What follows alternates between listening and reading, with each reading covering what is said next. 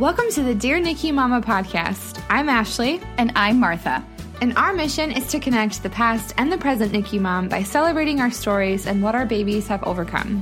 Whether your NICU journey was 50 years ago or whether you find yourself in the NICU today, we hope that this podcast reminds you that you are not alone.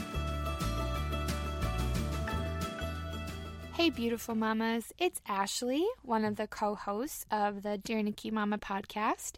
And we have a pretty special episode for you guys today because we get to hear from some pretty incredible NICU dads, aka mine, Martha, and Kendra's husbands.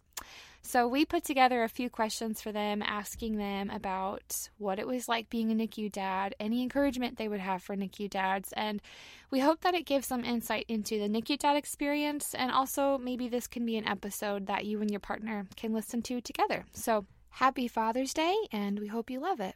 Hey, what's up, everybody? My name is Ryan Ham.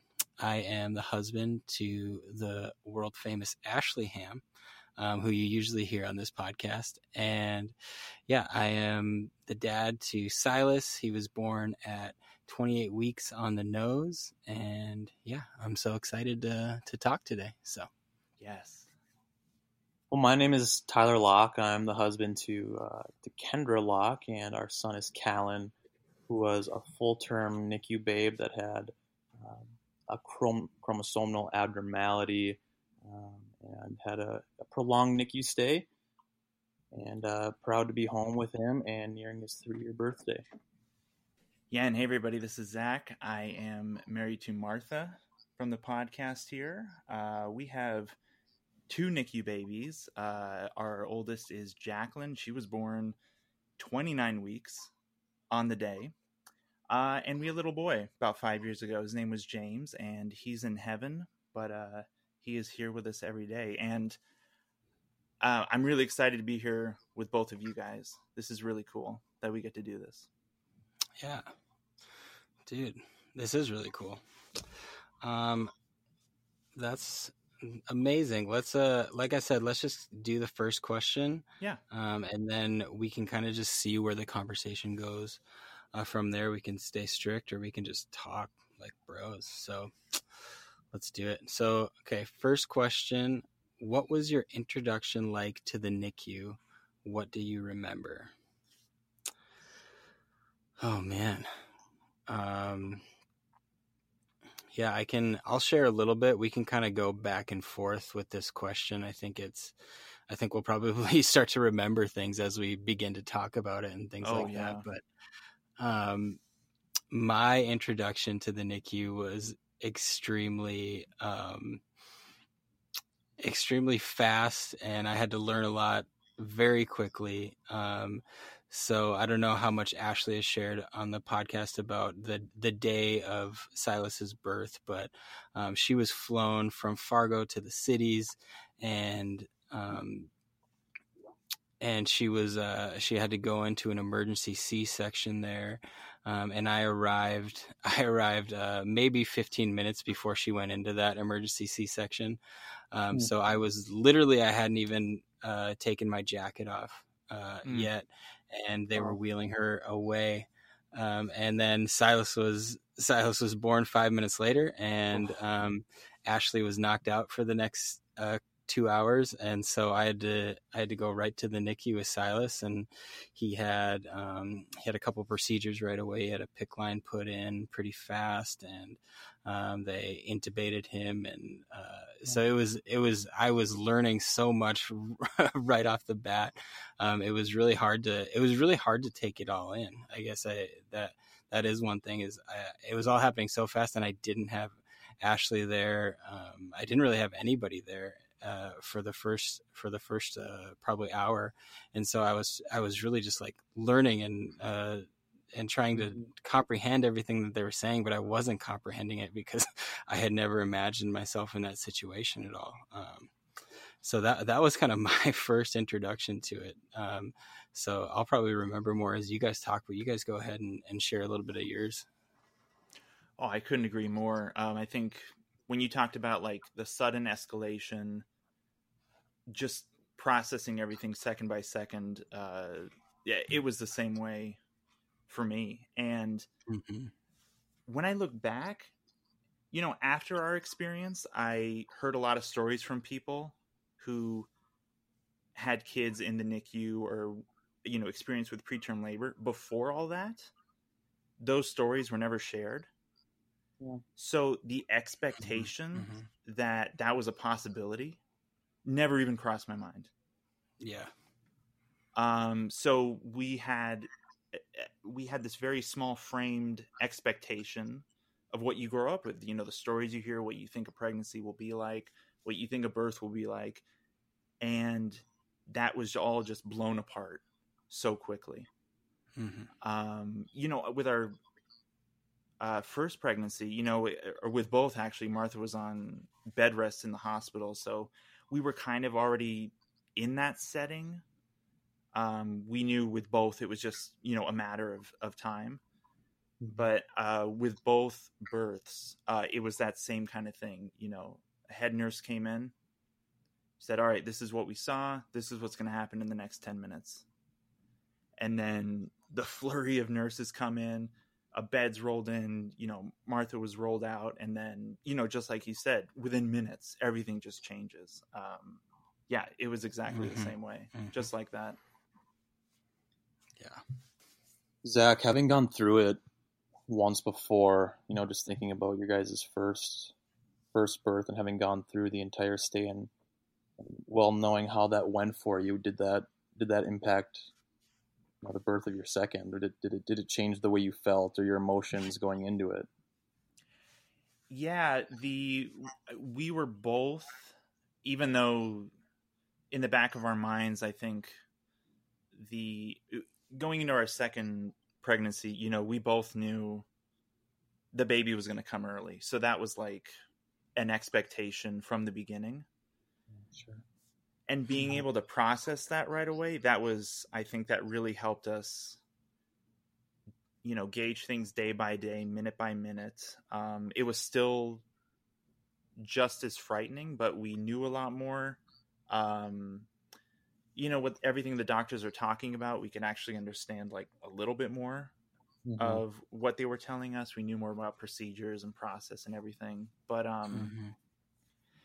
it's still when you are so in the moment like that, and you're just taking everything as it is, that was the same both times. It's just we happen to know a little bit more about, what could happen in that situation. Yeah. Well, I can relate with both of you guys in that. And Ryan, I think just kind of how you fired off and, mentioning how everything happened so quickly. And Zach, you relate. I think 3 is the magic number today. Everything, happened with Callan as well. Within about 5 hours, he was rushed off to the NICU, and everything for us was pretty standard. The pregnancy was standard, and we had no prior indication of anything being wrong or that he would need to have a NICU stay or anything like that. And Zach, you kind of mentioned you guys had that prior recollection that was a possibility or that would happen, and you guys knew in the second birth, and I can see how that could either be comforting or could draw some fear both ways. Oh yeah. But Callan was just rushed off with a low body temperature. His body temperature dropped down to 93 degrees, which was severe in our mind. I mean, being new parents, we didn't really know what that meant, but we knew that was really low. So, Kendra and I cried together. She was on bed rest as well for a few days. She couldn't go down to the NICU. She couldn't see him. She had preeclampsia, and she was on medications that kept her in bed. So, for me, it was really, what was that introduction like? And for us, it was constantly evolving. It was constantly changing. Initially, I was kind of the one that had to take the lead role of learning and adapting to this NICU life of the medical field, what the terminology meant, things like that. For me, it was an entirely new world. And I think as our NICU stay evolved and I kind of went back to work, Kendra, my wife, took on the lead role of just learning what that meant for Callan and the diagnosis and things like that. So how quickly did things kind of progress after Callan was born, you talked about the temperature change. Was that within like, minutes, seconds, or do you happen to remember? Yeah, for sure. So, initially when he was born, I think the nurses and doctors could have had some knowledge that he could have had something wrong with him. I mean, he had some, whether it's facial abnormalities and a sacral dimple, he had a hypospadias, a few of those medical terms, but really nothing was a super clear indication that anything was wrong with him. So about 5 hours after everything, we were under the impression everything was fine. We'd be going home the next day. And then when the nurse came to just do the vitals, did a temperature check, couldn't get a read. They took him away faster than we could have, even asked what was wrong. I don't even know if we knew at the time that it was his temperature that was so low. They just took him out, and then I think they followed up with what the temperature actually was. So that was when we kind of gained some of that clarity as to why. Sure. Yeah. Wow, that's incredibly intense. I can't even imagine like what you would have been thinking. I like just to suddenly realize that something isn't right. I know for me, when Ashley was rushed away and I had no idea what to do, my mind was just going to like kind of the worst places. I was kind of left alone in a room. They left a nurse there, but she couldn't really tell me much. And I remember just asking her countless questions that probably didn't even make sense to her at the time. And she couldn't really answer them. She said, usually it only takes a few minutes. And she just kept on like trying to calm me down, but I didn't even know how to comprehend it at the time. And so when stuff happens so quickly and it's almost like they don't even know what's going on. It's so hard to comprehend that. And so I can't even imagine what was going through your head at that time too. So man, that's crazy. What was it like to not only take care of your NICU babe, but also your wife in recovery? How was that for your marriage? Ooh, I like this question. I think Tyler, you were kind of alluding to it a little bit. So when my wife was in recovery, I was kind of going to rounds every day because she couldn't be there. We didn't have our own room at the time with Silas, which we later did in Fargo. But when we were in the cities, we had kind of the nursery style NICU, and so we were in a room with a bunch of people, and she was still recovering, and so the only way she could get down there was in a wheelchair, and so I would go to rounds every day, and I was trying to bring her this information that I didn't understand, and so I was taking notes, but I didn't really know how to give her the information correctly, so I think there was some frustration there right away as I was trying to reiterate what the doctors were saying in as like layman's terms as I could get them, but really not understanding it myself.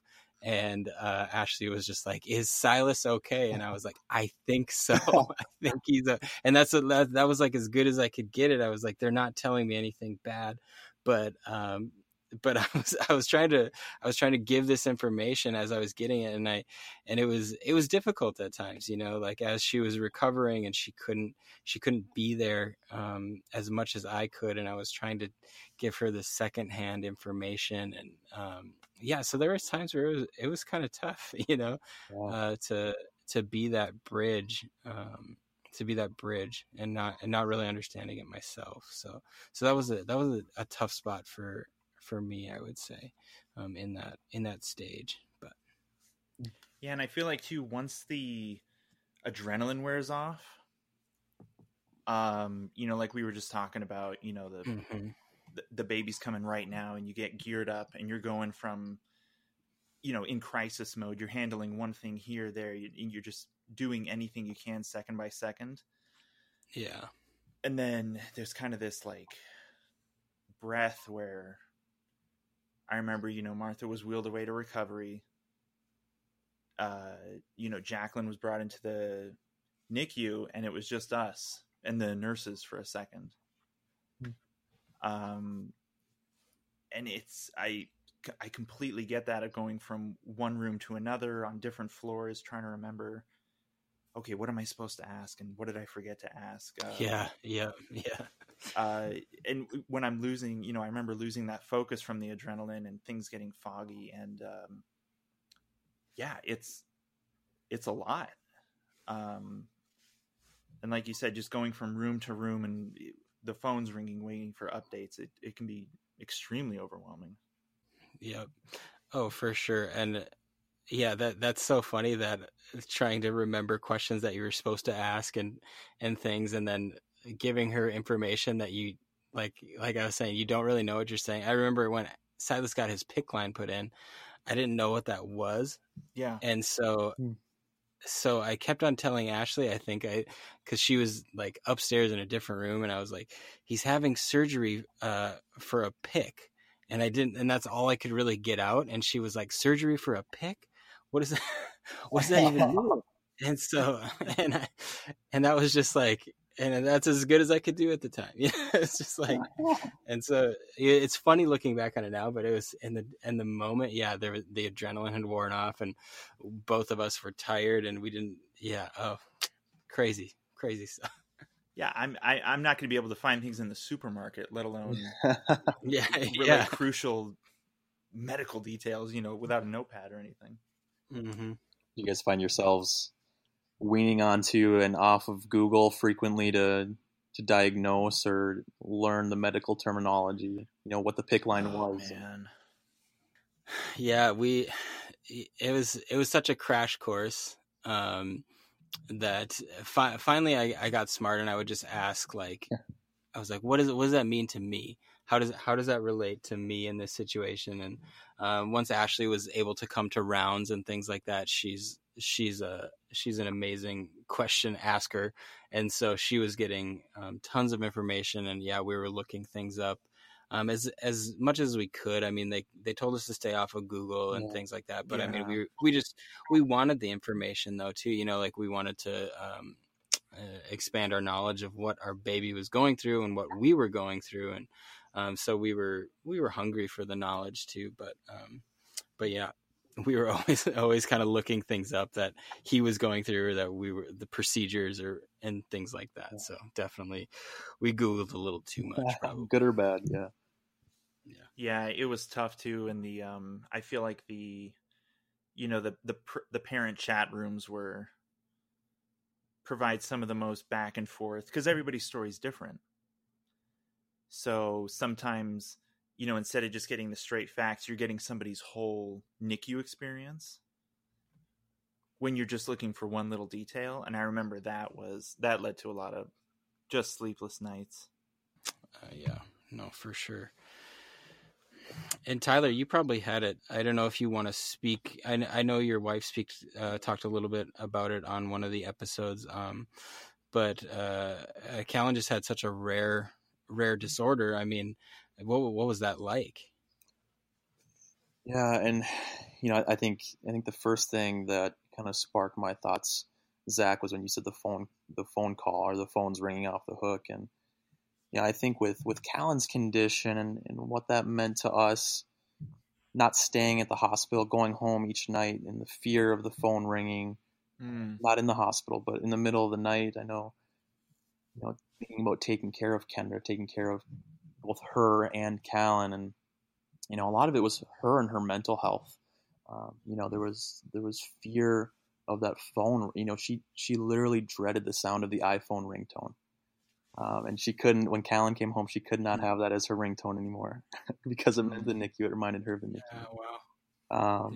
But back to your question, Ryan. Yeah, with Callan's condition, it was really changing every day. Every day it was a new diagnosis, and I to be vulnerable with you, we didn't know what each day would bring. We didn't know if things would ever get better. We didn't know if he would ever come home, because each day when we would get just a ray of positivity, it seemed like we would get just flooded with negative news as well. And it seemed like everything happened quickly. As quickly as we went into the NICU, it happened where we came home as well. But yeah, every day is different. I mean, you guys know that firsthand as well. Mm-hmm. Yeah. Yeah, I was going to ask you both about that. If you remember any distinct change between, when you were recovering in the hospital and you could still kind of be in that building versus, when we were all able to go home and we had to leave, our kids behind there. I guess, I think my memory was remembering that was when things almost got more difficult than being in the hospital. I'd agree with that 100%, Zach. Yeah, it's almost like there's this, you almost do discover a comfort of being in the hospital. And yes. I don't know where that stems from. Maybe it is the care of the doctors, the care of the nurses, that assurance that your child is going to be okay. I'm not sure exactly where it comes from, but yeah, I would agree with that 100%. Yeah. Yeah, I feel that, yeah, like 100% too. Just, I mean, there's just, when everything is so out of control and you're looking for some sort of control, I think that feels safe and normal. And then when it's not, you don't feel that control anymore. And it's so different. And yeah, leaving Silas every night and not being able to stay, and just there's just something strange about it, so yeah. What did your child's NICU journey teach you?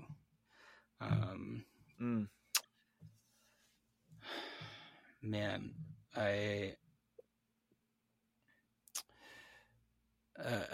so much, I would say, but just like right off the bat, like how to fight. Like, I don't think there's any better fighters than, kids in the NICU. Just taking everything day by day and, rolling with every punch. You can see some like just resilience in these kids, man. Like how much they just like, they want to be here, and they just want to, I don't know. It just teaches you how to fight so much, and just how precious every moment is and every day is. And I think just like the NICU journey in general teaches you how precious every day is, because some days are just very, very normal, and then all of a sudden you'll have a good day and you'll feel so amazing, and then all of a sudden it'll be a bad day and you'll feel like you take a bunch of steps back, and just how big of a deal every day is, like just taking every day as a big deal and a gift, so to say. But yeah, that's kind of the quick answer, is just how to fight. Just how to fight. Ryan, did you ever feel, you talked about the days and the changes, and every day is different, but did you ever feel alone? And that I know there's a kind of a community, of parents and NICU babies that are there, where you come together and you're fighting in it together. But do you ever have days where you just felt like you were in it alone, or in it alone with Ashley? Yeah, 100%. There were days that were, we felt like we weren't really gaining any ground, and we felt like Silas was doing well, but we didn't know how to continue. We didn't know how to help. I mean, and not just being there is helping, and just being their parent and holding them and loving them. But that really makes you kind of feel alone. Like you feel like you can't really do a whole lot. And then when we were kind of in a situation where a lot of our friends were just going through this, like having kids and just being parents, like right at the exact same time. And so then you feel super isolated, because you're getting all these pictures and you're seeing all these things, and of these quote unquote normal pregnancy / childhood journeys, and you feel like you don't have that. And so So that's very isolating, very, it makes you feel less than, but like on the other side, just when we did get to bring him home and have that somewhat normalcy, I mean, that was so amazing, and people just kind of gathered around us and, from a distance gathered around us because it's a NICU baby, but yeah, so definitely 100%. I feel that. But. Wow. Oh, I forgot what the question was. For what did your child's NICU journey? Yeah. What did you? Yeah. Yeah. Well, I mean, for me, I think it was what I was taught was what it actually means to live in the moment. Yeah. Mm-hmm. I mean, you hear that phrase, and depending what you've been through, you can kind of, you can kind of conceptualize it, you can understand that, and it's it's kind of one of those Pinterest phrases, live in the moment, be in the moment, all this. But I just remember the laser focus of second by second, everything we were going through, especially during the births, and whatever was going on outside that hospital window, anything, I don't know, anything could have been going on. I would have had no recollection that it even mattered. It was just so isolated. It was us, it was the doctors, it was our child that was about to be born, and anything outside of that was completely irrelevant. It was a surreal feeling of just being, right there with those people in that moment. It was unbelievable. That's so, I liked what you said about like, just like outside the NICU window and outside your, the room window. And I think that was like it's slightly poetic, but yeah. I think there was, like, you look out the window and there's still life going on. Yeah. But yeah, like none of it really matters. It's more of like, let's see what's happening in this almost like it's an alternative reality 100%. Outside of the window. Yeah. Like, it's, so I think that's kind of a cool way to look at it, is like, yes, you can see that life is happening, but you can't comprehend it because your whole world is right there, like in that room. So yeah, and I have no doubt that's where that feeling of safety comes from. Yeah. That we were talking about. It's this little bubble of what matters most in life, right there in front of you. Mm-hmm. That's good. I like that. Yeah, I can relate tenfold with you guys. I can relate tenfold, and even taking it back a little farther, Zach, live in the moment. I think the number one thing that we heard from numerous people, and it just kept reciprocating itself in our lives. People kept saying to us, "Oh, you guys are so strong. You guys, I couldn't do it. I couldn't do it if I were in your shoes." And, Kendra and I reflected on that a lot, very frequently. And, what we realized, I think the biggest thing that we took away from our NICU journey is that you adapt to your circumstances. You're put in your circumstances, and sometimes I think this can be taken, in a multitude of ways, not just to NICU parents, but you adapt to your circumstances. You don't have a choice sometimes, and you evolve. Your life evolves. It might not be the life that you had planned. To Zach's point, that's why you live. Especially in the NICU, you live day to day. You don't know what the next day brings. All you know is that you have to walk through it, and you do. You keep walking through it. And I truly believe that anybody, when put in that situation, you're going to walk through it, and you're going to get to the other side. And some people's NICU stays are 2 days. Some people's NICU stays are 200 days, and some people never make it out of the NICU. And they all look so different, but you walk through it, you get through it. Your life will look so much different at the end of the day, but yeah, you just learn. You learn so much in the process, but you come out on the other side, you'll look so much different. Yeah. Yeah, that's so true. I mean, yeah, you're not the same person that went into the NICU when you come out of the NICU, in like much deeper ways than like, oh, I just now I know what a NICU stay is like. I mean, it's just so much deeper than that, you know? Oh yeah. So the next question on here, is basically just talking about the beginning process, like to process the NICU journey. And I think, I'm still like in that, you know, I'm still trying to every day trying to process, you know, like, oh, I am a dad, and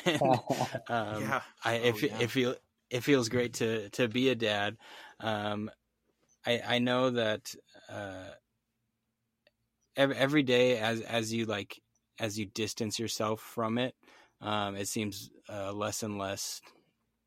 I don't know if like dreamlike is the term, but it just has a different feel to it. I mean, there's almost a nostalgia to it as time goes on, and like you go back to a hospital, or you go back to, you know, some sort of thing that triggers, you know, the whole situation.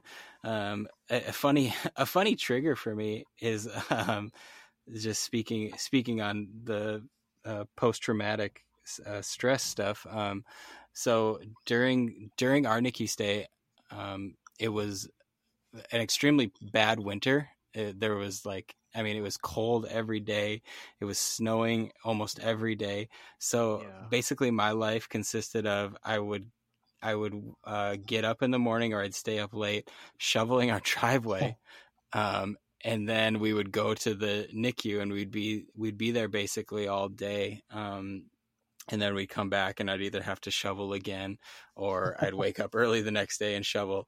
And so I remember this last winter, the first time I shoveled, I came inside and I was like, my anxiety is through the roof right now.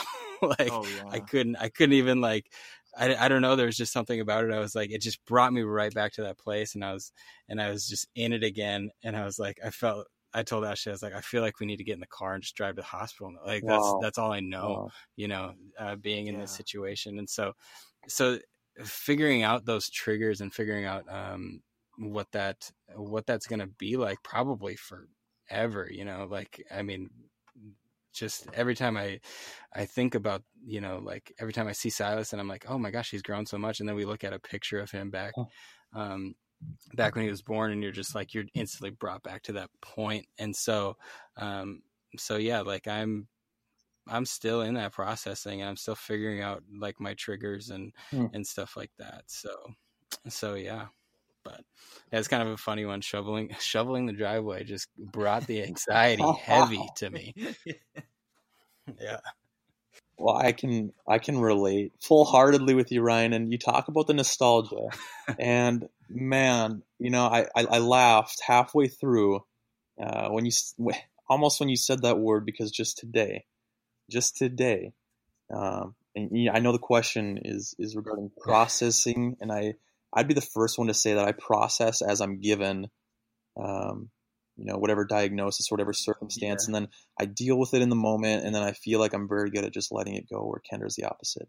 A quick story on the nostalgia, because when you said that you still process today and you still have that anxiety or things that still pop up, you know, it almost makes me second guess, like, have I really processed everything?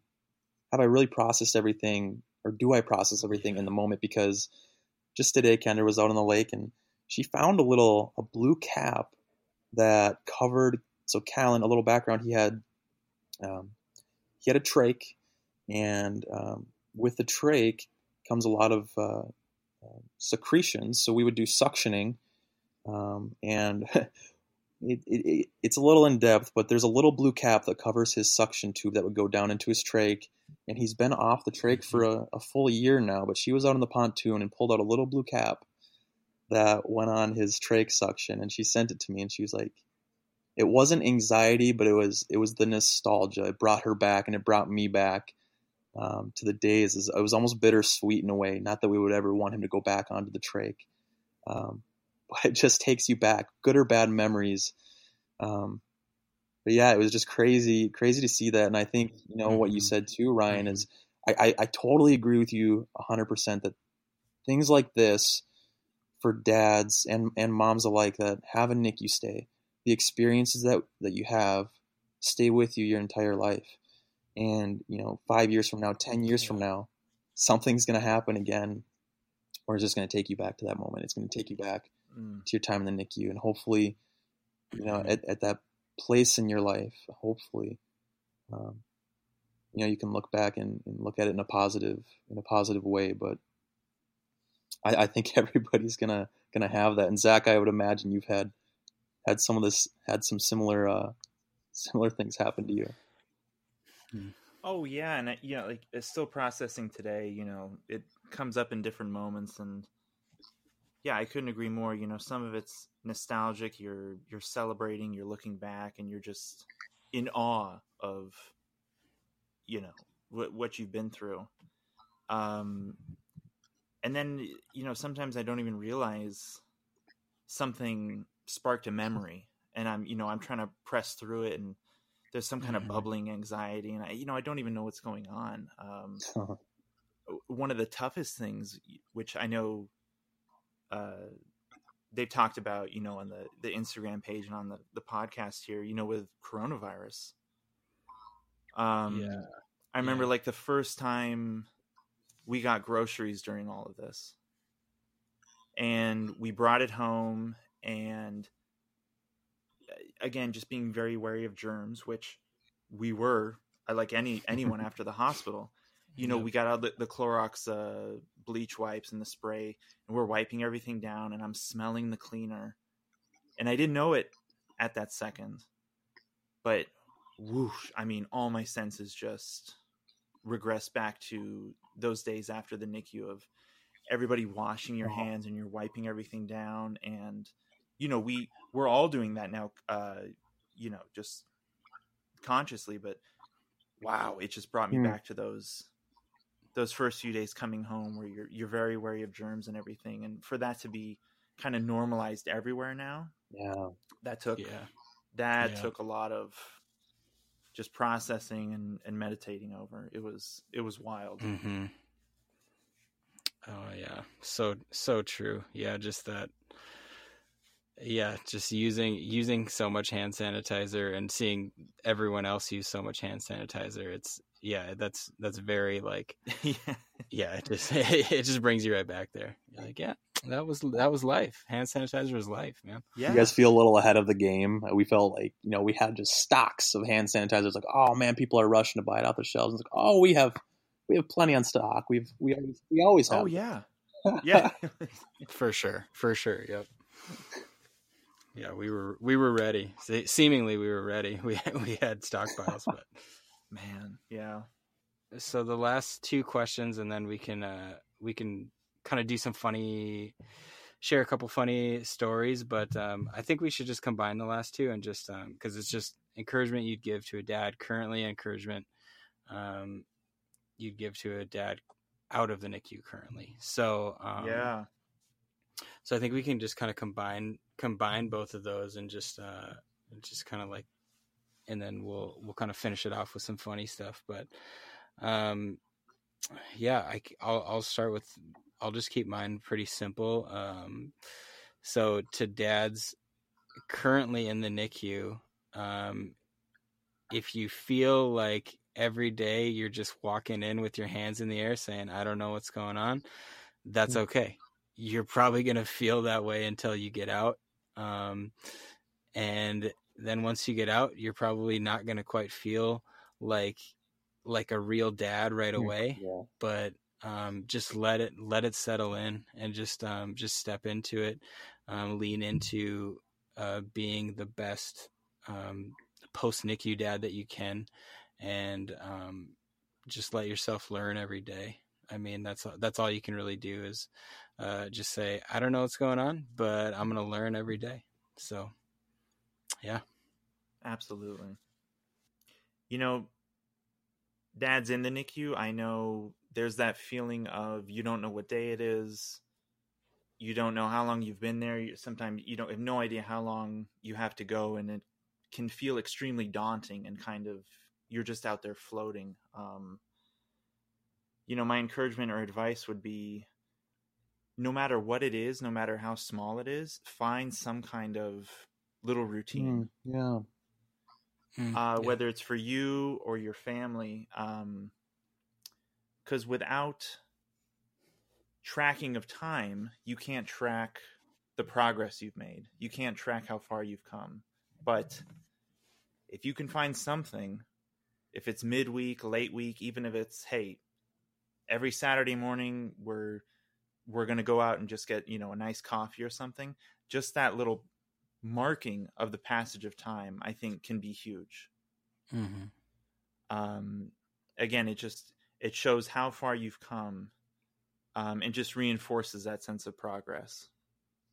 I remember for me, it was every Wednesday. I decided every Wednesday night would be laundry. Don't know why that was the thing I cling on to. Hate doing laundry. But all of a sudden, it'd come Wednesday morning, and I realize this is another day I get to do laundry, because it means we made it to Wednesday. Yeah. And to combine the second question, if you're out of the NICU, encouragement is just don't be afraid to ask for help. Yeah. There are countless people you may have never expected that would help you. They're just waiting for you to ask. Yep. So true. That's really good. And thank you guys for going first and letting me have some time to comprehend the question and kind of think of the advice that I would want to give. And I think I allude to both of you guys a little bit. And, I think the thing for me that I would want a dad walking through this today would be to not feel like you have it put together every single day. We as men feel like we have, this natural tendency to need to care for our wives, and we do, and we want to care for them. But at the end of the day, your wife might have a bad day, but we as men can have bad days as well. I can remember numerous days in the NICU that I feel like my wife was almost the one supporting me. So, if you're having a day like that, I think that's okay. You don't have to have it put together every single day. There's going to be challenging days. There's going to be great days. But just acknowledge that. And if you need to take a day away, some people, families that were there every single day, and one thing that we did, Zach, I know you had that one thing every week, and what it was for us, we just had that, it's a little bit different, but really we just had that one day a week that we absolutely had to stay away from the NICU. As hard as that is, and as hard as that sounds, to be away from your child, for us, it was something that we needed. It's not that we were completely closed off to it. Our phones were still on, and if there was an emergency, we're there in a heartbeat. But for us, it was like that one little sense of normalcy that we had. Once a week, we just stayed away, whether with family or friends, just to feel like you can be and have a normal life.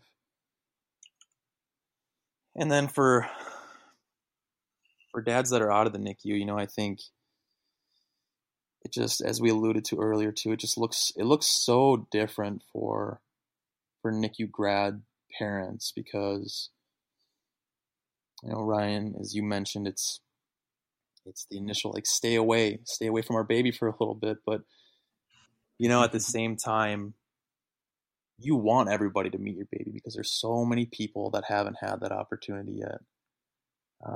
But I think just having that understanding that your life is going to look different, and whether that's in the short term or the long term, have that understanding, connect with people, have a community of people around you, family, friends, church, whatever it might be, that can come alongside you and uplift you.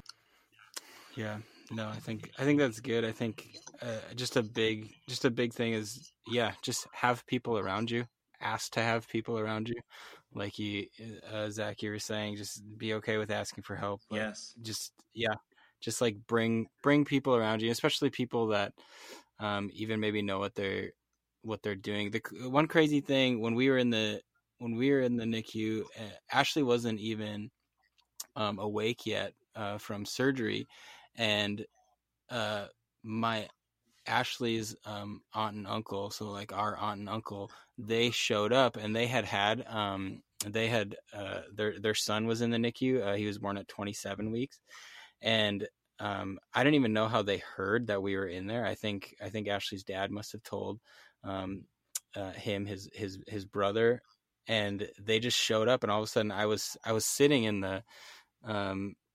the waiting room because I had been in and out, and all of a sudden they were just there, and they just kind of like took me under their wing and were like, yeah, they just kind of like showed me the ropes, and I wasn't expecting it, but it was really amazing, and they were very encouraging, and they were only there for a couple hours. I think Ashley just barely said hi to them, and then they left. But it was so nice to just have somebody who knew what they were talking about, had been through it, to kind of be that first like guiding step. So I would say, yeah, just surround yourself with people that are going to encourage you, or else just at least maybe even know what they're doing a little bit too. Yeah. So yeah, and that's why Dear NICU Mama exists. So yeah. But yeah, let's wrap it up here with some funny stuff. I'll start with, like, it's not that funny, but at the time I remember it being hilarious. But so Ashley went into surgery, and they were like, you can't go in, and I was like, why not? And they're like, she has to go under so fast, and I was like, I was kind of trying to just like get in there, and then finally they were like, you can get in, you can go in, you have to basically suit up for surgery. So they had me put on like the little cover, like the boot covers, and I was putting a gown on, and I had a hat on, and just I was dressed in all the garb, and then all of a sudden they were like, well, actually it's like, we're gonna move him to the NICU now, and so I kept all that stuff on for a while, and so this was like 2 hours later, and Ashley wakes up, and like she was happy to see me and everything like that, and then she looks at me, she's like, what are you wearing? And I was like, oh yeah, I still have this on. And then I took everything off except for the little booties, and I was wearing those basically all night until I finally went to bed, just because I didn't like have time to just like take them off. I was just like, we were just like in it, man. We were in the fire at that point. And so I went this whole night just wearing these slippery little boot covers on my shoes, and Ashley thought it was hilarious, and then I started to make fun of myself towards the end of the night. So that was pretty funny. That was a nice mood lightener right away in the beginning, that I was dressed for surgery and never actually went in. So yeah, you got to do what you got to do. I mean, yeah, that's true. But yeah, if you guys got anything, I'll think of some other ones. There's lots of poop stories. I don't know how gross we want to get on here, but I got lots of those. I have a more innocent one. It's I'm stretching the timeline. You know, Jacqueline, our daughter, wasn't born yet, but we, like I said, we had been on bed rest in the hospital, and I don't know why one night, you know, you got these order in menus from the hospital, and I think maybe we did takeout, whatever it was. We went all out. We just got it was a great dinner. I mean, I don't know, like milkshakes or burgers or something. We were really indulging ourselves, and we were watching on Netflix. We were watching that cooking show, Nailed It. Have you guys watched that? Yeah, I've seen some episodes. And sure. I mean, we were just cracking up. It was just so funny, and we were probably just completely delirious after the previous 2 weeks. But we got all this food, and we're laughing. And then a couple nurses they were coming in, checking in, and you know, they laughed with us. And I guess looking back, it's not the most funny thing. We thought it was hilarious, but then we actually found out we were laughing so much Martha was having contractions. Oh, nice. I mean, very minor ones, but That's one way. Yeah. At the time, yeah, we just thought it was so funny. Dude, inducing labor Yeah, you through might be onto laughter. something there. Well, the way my mind works, and Kendra would attest to this in a heartbeat, is that I've got about a 1 year memory, and then everything just fades out. So as you guys are talking, I'm like, man, these are pretty funny stories, and I'm like, I don't have anything funny at all. And then one thing, and it's not even a story. It's not even a story, but I'm like, it's kind of funny looking back on. And I couldn't even tell you if it was a hard day or what the rationale behind it was, but as you guys know, the mothers have nursing rooms or pumping rooms, I guess. I'm not sure if Martha and Ashley pumped, but Kendra pumped, and she went back into her pumping room, and I went back with her, and I'm not sure. Well, I do know to this day that I don't think men are allowed inside the pumping rooms. But it provided her comfort in the moment, and whether that was needed or not, I couldn't tell you. But I think we look back at that and think, what the heck were we doing? What were we doing?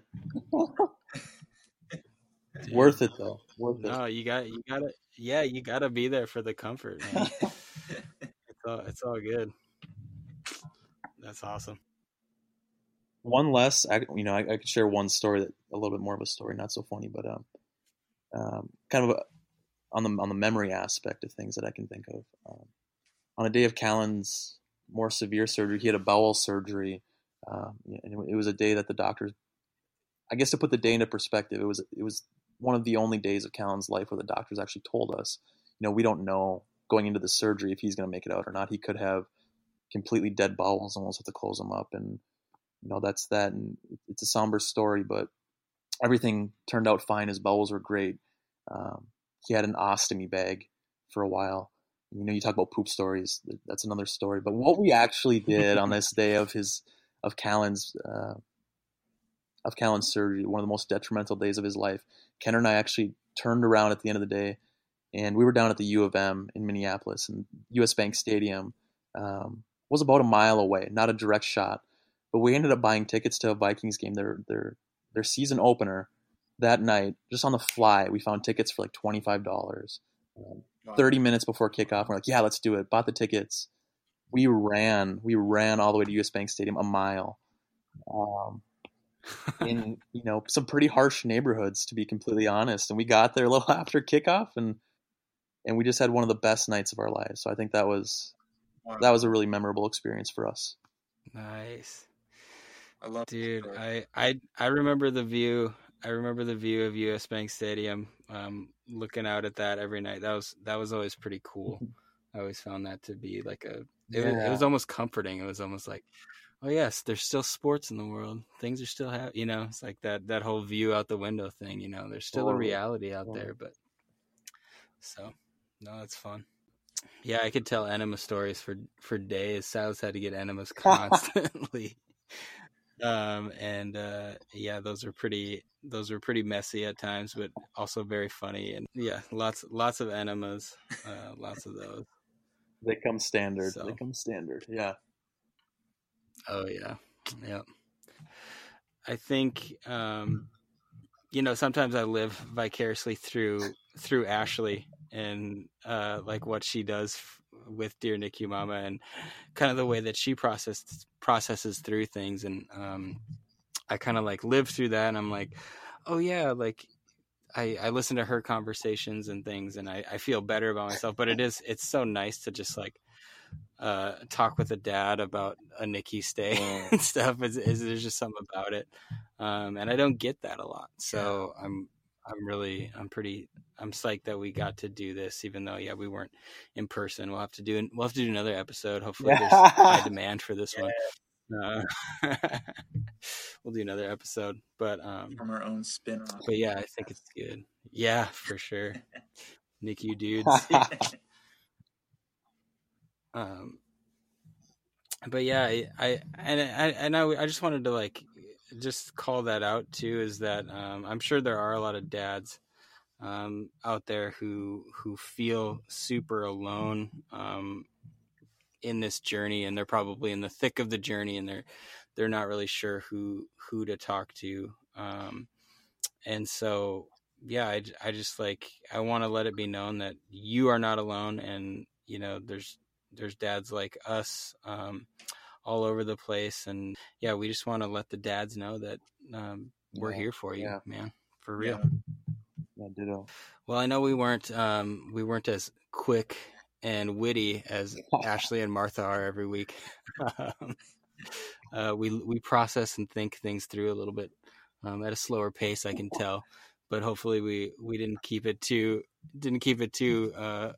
drawn out for the listeners. But yeah, I'm thankful we got to do this, you guys. I feel good. But yeah, thank you guys for the time, for sharing what you did. I'm thankful and proud of you both. To everybody listening, speak for all of us. You know, we're thankful and proud of all of you. So absolutely. If you love this podcast and would like to hear more amazing stories, please consider becoming a member of the Dear NICU Mama Patreon page. In addition to special merchandise and early access to content, Patreon members support the mission, programs, and services of Dear NICU Mama. You can find the link on the description of this episode. As always, if you'd like to hear more from Dear NICU Mama, click subscribe. Welcome to the sisterhood.